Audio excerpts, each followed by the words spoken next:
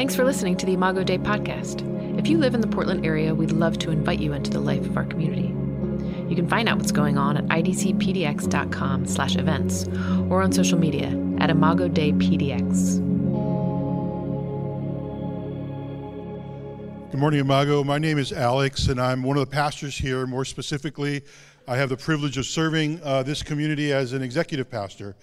And before we actually look at, we're going to look at one verse today, and we're going to just meditate and reflect on it as we kind of sit in this series of practicing the rhythms of grace. And I want to share a story with you about a friend that Michelle and I, my wife Michelle, we have a friend who is a photographer. And she's in Los Angeles, and she has photographed the most beautiful people in the world. And over years of taking photographs and portraits and shots for magazines, for blogs, for whatever resource was needed that she provided, she observed something about the people she worked with. That though they were the most beautiful people in the world, she would always give them a chance to pick the photos of them that they liked the most. And she said that the vast majority of them struggled to pick a photo they liked. Because regardless of their aesthetic beauty, they always found something in a picture that they didn't like. They always found something that they didn't like what they saw. And what she kind of, as she saw that and encountered that, she realized how true that was of herself. And what she decided to do was, because she believed, she's a person of faith, that she's made in the image of God, that her identity is rooted in Christ, that she said there's beauty there, and I'm going to find it. And so she did the thing that for a lot of us, she did something that most of us would never do. She set up cameras and she decided to take pictures of herself every day doing ordinary things until she could see something of value in her. And so she did this for days and days and days, and then she put together a kind of a gallery where she put out not only pictures of herself, but pictures of the models that she worked with. And you had to put on these headphones, and you would listen to each of the models and her walk you through their journey in finding worth and value in themselves. Today, we're going to be talking about this idea of generosity. And I simply want to read one verse to you for us to reflect on. In Acts 20, verse 35, Jesus is quoted where Luke says, "You should remember the words of the Lord Jesus. It is more blessed to give than to receive."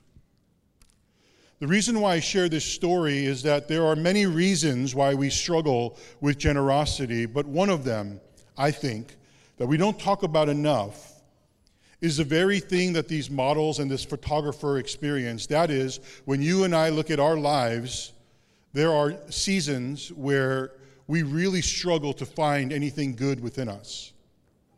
You know, this idea of like self-hate is very, very real.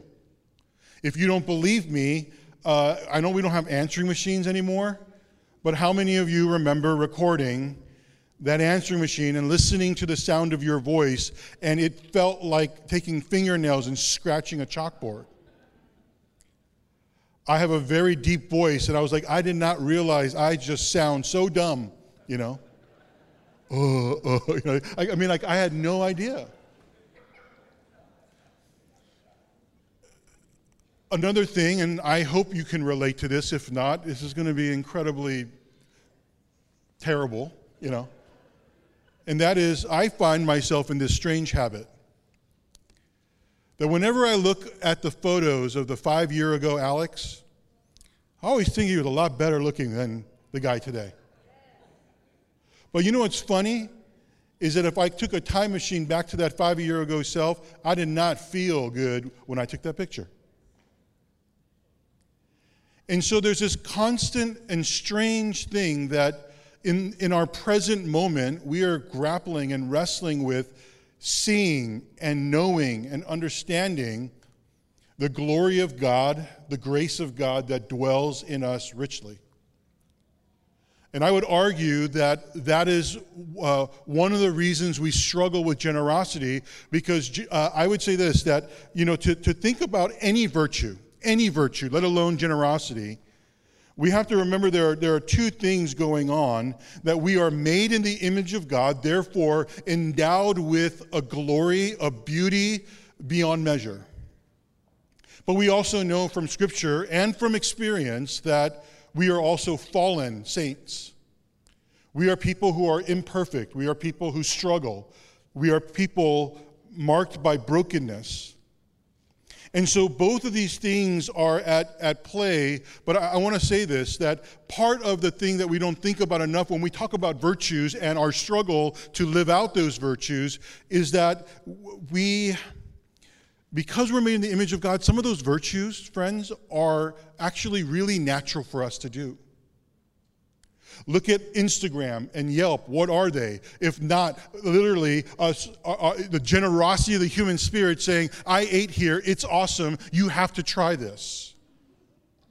Very few people take a bite of a French baguette in Portland. By the way, Portland bakeries are incredible. And very few people will take a bite of Little T's baguette. That's actually a plug. You should go check it out. Best baguettes in Portland. Nobody takes a bite of that and says, I'm not going to tell anybody. In fact, if there's anybody that you care about that's next to you, you're probably going to rip half of it and hand it to them. And we naturally share. We naturally evangelize. We naturally, I don't mean we force ourselves or we pray about it, we naturally give away the things that we believe are amazing and or have great value. And so if you and I struggle from time to time with generosity, perhaps it's not just because of the sin of greed. It's not just this desire, this brokenness in us that wants to hoard and have more. That's certainly at play. I don't want to deny that, but I want to also talk about something that the church, capital C, doesn't address enough, which is this thing inside of us that is natural, but yet it doesn't always express itself. And I think it's because you and I, we struggle to see that our experiences and what we have, our relationship with God, our relationship with others, has any value or worth to be useful to other people. Greed is very real. Greed is one of the deadly sins. And I think one of the reasons why it's deadly is not that it's deadly because it keeps us from offering things to people. It keeps us, it almost blocks this idea of we are blessed to be a blessing.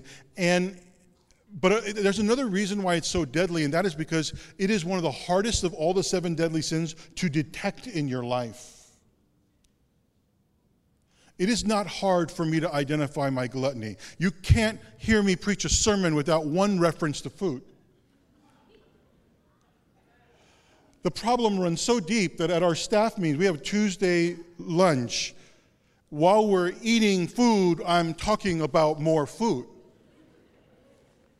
That's not hard for me to grapple with. Anger is not one of the 7 deadly sins that's hard for me to recognize. But I once read that a Catholic priest sat in a confession booth for 28 years, and never once did he hear anyone say, "Father, forgive me, for I have been greedy."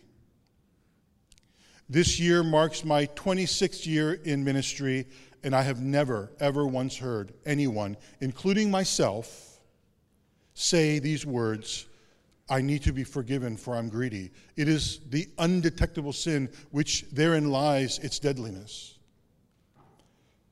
But on the other hand, this idea of not understanding the value that we have through the eyes of God is one of these things that we struggle with deeply. And I think that if we're going to learn how to be a generous people, if we are going to practice generosity, out of the overflow of the belief that God has saved us, redeemed us, He is abundant in His mercies and grace, then I think one of the things that you and I are going to have to do is begin an intentional journey of gratitude. I think gratitude is such an indispensable part of generosity, because what is gratitude other than acknowledging a gift from either God or from a person? And by acknowledging it, you're actually declaring its worth. You're declaring its value. And until we see all the value that has been poured into us by the people around us and by God Himself, we will never see the value we have, and therefore we will never offer it naturally like we do as image bearers of God. You know, one of the things that I had to learn through therapy. I've been in therapy for 5 years, and one of the things I've learned is that both my pain and my joys, those memories, I have pushed out. They are repressed. And so part of the work of therapy is actually going back to that childhood, and it's doing the very painful and hard work of revisiting those hard spaces. And what I have found is that, I've been walked through a process by my therapist where, number one, she's going to ask me how I feel. I don't know how I feel, so I pull out my feelings wheel and I circle what I feel, right? Because you ask somebody how they feel, they will 9 times out of 10 tell you what they think, not how they feel. And so I don't have time to figure that out during a session that costs $150 a session. So I got to circle that before the session. So I circle the feelings wheel, and then she'll ask me the question, where do you feel it in your body? I have about 4 or 5 centers where if I close my eyes and I take a deep breath, that thing shows up somewhere in my body. And then I know the third question she's going to ask me is, when is your earliest memory of that physical manifestation? And then I got to go back and I think of it, and then she'll pause again and say, how do you feel now? And then she ends it with my least favorite question, what are you going to do to take care of yourself? And I think what is true of pain is also true of joy. I think it's true not only of the harsh words we've heard from parents or loved ones, but it's also true of the kind words we've heard from people. We have been told time and time again, and we've been reminded by the people around us of the beauty that dwells, the glory that dwells within us. And you and I, if you're like me, you shove that away just as much as you shove your pain away. And so just like the work of therapy is to, at least one aspect of the work of therapy is to recover and reclaim those memories, I think we need to do that with joy and happiness. I think we need to do that with blessing and grace and mercy. This is actually where you could Google it one day. The prayer of Examine functions like this, where you think about the desolations, the hard things, the moments of your day that felt like death. But you're also, in that prayer, supposed to steward, taking an inventory of your consolations. Those moments you came alive. Those moments where the butterflies filled you with excitement and anticipation, or where you just felt total peace and calmness. And I think one of the parts of our journey is that we have to take this journey and be intentional with this idea of gratitude, taking an inventory of all the good things that have come our way. And I'll tell you this, in the beginning, it's going to be hard. Because most of us, on our worst days, really feel the loneliness that we're one of the few people God doesn't bless regularly. But when we take an inventory and we see, all of a sudden, not only will we see those moments around us, we will see a life filled with the testimony of God's blessing and favor and kindness in our life. And as we steward those and we accept them and we don't push them off to the side because we're uncomfortable with compliments or we're uncomfortable with goodness and kindness, but we absorb them. If we absorb them, then what you will find is that each day you will realize that what is side by side in your life and mine is this idea that we are simultaneously sinners and saints. That we are people who are simultaneously amazing at things and struggle at some of the most basic things. And that both are true until Jesus finishes his good work in us. I think this is one of those things that's really hard for us to recognize, is that we are both. That on the one hand, and I'll say this, the more deeply you care about something, the more terrible and good you will feel about your place in that. I love my kids, and I'll tell you, I feel like a terrible father. I feel like a terrible father all the time. I remember one time where, it was kind of funny because, I was, when my wife was getting ready to deliver our first child, I don't know if I shared this story already. It's not a joke, it's a story. It's a real story. I'm the joke. But my wife was getting ready to deliver our first child, and after she gave birth to Lynn, the doctors came in and showed us a video on never shake your child. And I was like, what kind of evil person shakes a child? And then, I'll say this, I have never shaken any of my children. Never. But I have vibrated all of them intensely.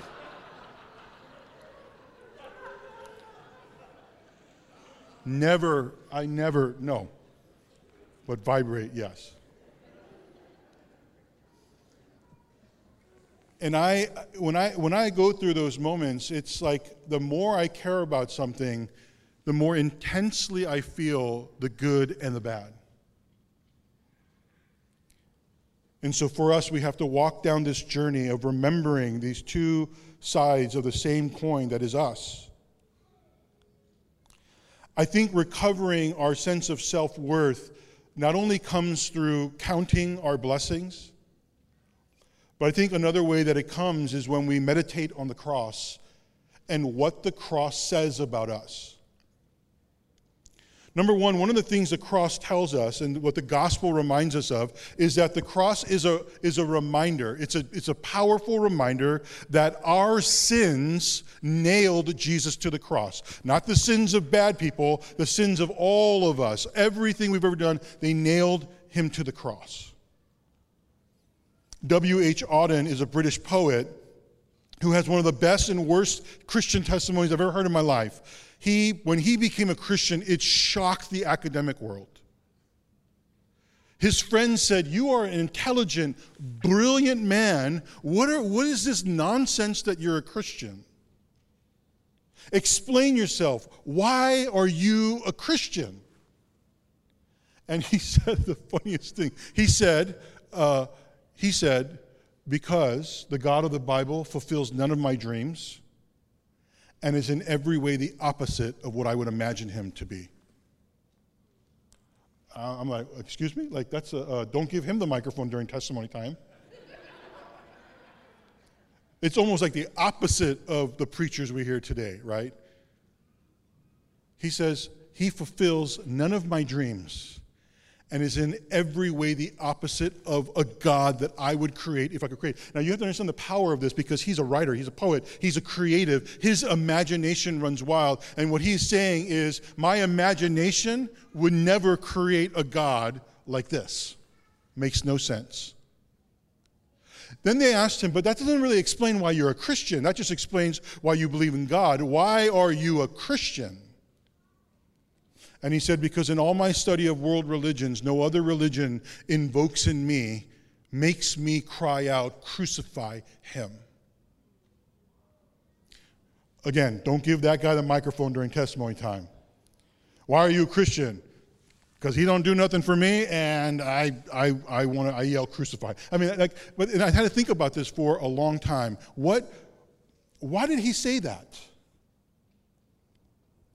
Anybody in this room who has ever had somebody help deliver them out of a pit will understand that very, very readily.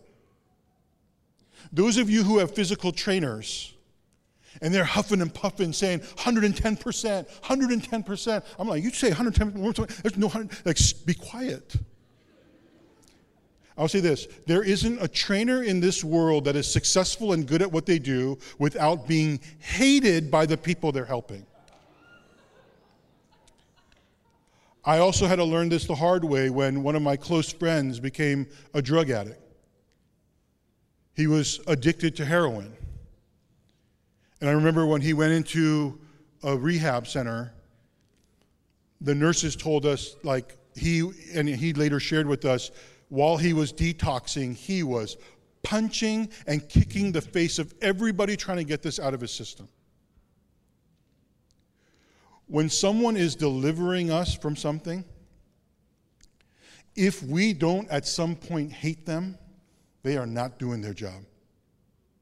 And that's the profound insight that W.H. Auden had about the reality of the cross, is that in some sense our sins are far worse than we thought. Because they're not just moral blemishes, they are the very thing that makes us cry out, crucify him, because to the very one who's trying to deliver us and save us. But there's something else about the cross you have to put alongside that. And that is that it's not, that our sins may have nailed him to the cross, but it was his love that kept him there, not the nails. And his love kept him on that cross because of this really, really strange truth that is very easy to forget, and that is that Jesus would rather die than live without us. Jesus would rather go through and to hell itself if it means living without us. And while the gospel is painfully honest about the depth of our struggle, it is magnificent in its view of God's love over us. And so on the one hand, we have this idea that because he would rather die than live without us, the cross gives us eyes to see the values that we have in the eyes of God. And this is not some psychobabble to make you feel better about yourself and a self-help, a self-esteem seminar, but rather, no, this cuts to the very core of who we are. That we are loved despite our imperfections, our darkness, our struggles. I want to share with you two opportunities that are coming up in the life of Imago that I think will be powerful invitations as we think about the call to generosity. The first one is Pastor Michelle Jones in March will be starting something called Story Groups.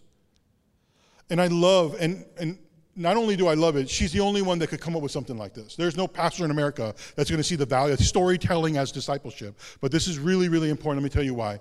Because generosity is not just about giving your money. Yes, I'm the executive pastor saying it's not all about money. True generosity is coming to a place where you can offer all of yourself to people. And I think one of the ways that we can do that is actually by learning how to tell our story. And one of the things Michelle is going to do is walk the church through the art of storytelling, because you see, a good storyteller can grab people's attention and keep their attention and focus on the story. But a great storyteller somehow creates space for you to see yourself in their story. And I think one of the things that we want to do is, as we travel this world as saints and sinners, as we travel this world as people who are made in the image of God, but also who have some flaws, it's going to be really important to offer that story to other people. Parker Palmer, there's a few books on my shelf. There's not a lot. There's a few books on my shelf that I read every year. I just have to read them every year. One of them is a book called Let Your Life Speak by Parker Palmer. And in that, he talks about how there's this phrase the Quakers use called let your life speak, and he for years misunderstood it because he thought it was actions speak louder than words. And so like Mother Teresa, let your life speak volumes about God by your actions. But as he studied Quaker theology more deeply, he realized that that's not what he was talking about. But rather what it is like you have to take an inventory, look at your story, revisit your story, go back and replay. Just like our friend had to take snapshots. I'm going to look at pictures every day until I see glory in myself. It is to look at the pictures of our lives. And in it is a story. And in that we have to let that story speak, which is the very word where we get vocation, voice, that comes up from within. And so one of the things I want to ask you is that if you're interested in this, when you go outside to the info tables, there's going to be an interest form that you can fill out if you're interested in this. But I think storytelling is one of the most powerful ways that we can actually live generous lives by offering ourselves, especially the dual reality that we are saints and sinners. The second opportunity that we have is Covenant Community that's going to go through somewhat of a reboot through our elders this year. And the reason why I love this invitation and the timing of this invitation and its relationship to generosity is this, is that both struggles of generosity, greed and gratitude, both require community to help you through. I told you greed is something that you can't see in your life. It's only something that can be experienced as we can't detect greed in our lives. We just can't do it. And so one of the ways that we have to do it is we have to intentionally commit ourselves to giving, to receiving and give away, to receive and give away, to receive and give away. And in that rhythm, what ends up happening, it's the only way you can be sure that the gifts have not become more important than the giver. There is no other litmus test. And another reason why I think the covenant community is really important is because our friend Cassia had to use a camera to take a picture of herself because she can't go outside of herself to see herself. I mean, she could look in the mirror, but after a while it gets tiring. And that camera for us is this community. We will need people in our lives to call out the Christ that dwells in us. We're going to need people in our lives who will see, acknowledge, and call out not only just the sin. That's not the sin is just only one part of the covenant. The other side of it also is to call out the Christ that dwells in you richly. If you struggle with self-worth, if you struggle with greed, these are things that community helps us with. In a moment, our worship team's going to come up and lead us in a time of song, but also we're going to go into a moment of communion. If you guys remember when Jesus instituted this beautiful and sacred meal, he said, just do this in remembrance of me. If you are a parent and you are going to be taking communion with your child, I want to ask that you really emphasize to offer words of remind your children of what it is this meal represents. Remind them that in some sense there's the bad news, we are broken and lost, but there's the great news that we are also redeemed and saved, and that Jesus did what he did because he would rather die than live without us. But for others of you, I want to actually ask that you do something, and that is, if it's possible, pause and wait before you take communion. This might make it take a little longer. But until you can recall a blessing, until you can remember a blessing, going to ask that you just stay in a moment of reflection and meditation. Now, at some point, some of us are in seasons of life where 5, 10, 2 hours, we're not going to be able to draw that out really easily. And at some point, I'm just going to ask that you just walk by faith to the front and take it as an understanding that Jesus, though I can't see it today, I'm going to take this by faith and ask that you show me, help me to see the journey that you have brought me on, the favor, the blessing, the grace, and the mercy. And in this way, together we will take communion as renewal in remembrance of who we are and what we have in Christ. Let's pray.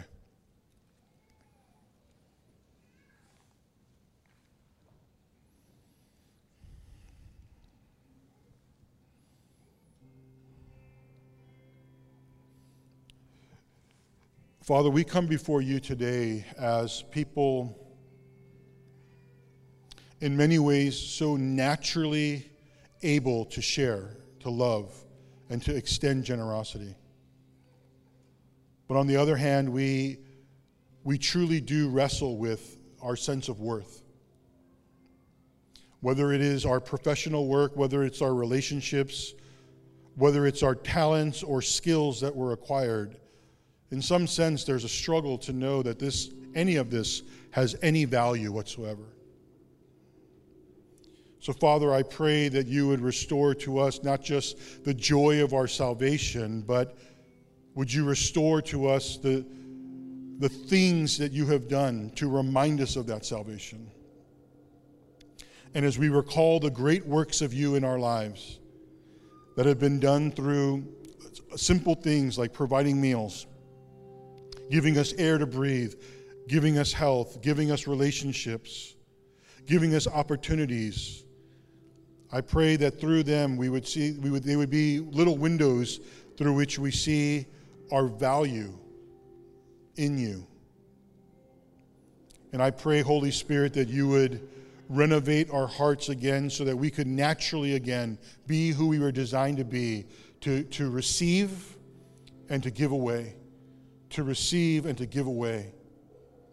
And I also pray that you would help us to do this in community, together with others, not isolated from the people that you've placed in our lives, but connected to them in covenant. God, we look to you. We need your help. In Jesus' name we pray. Amen.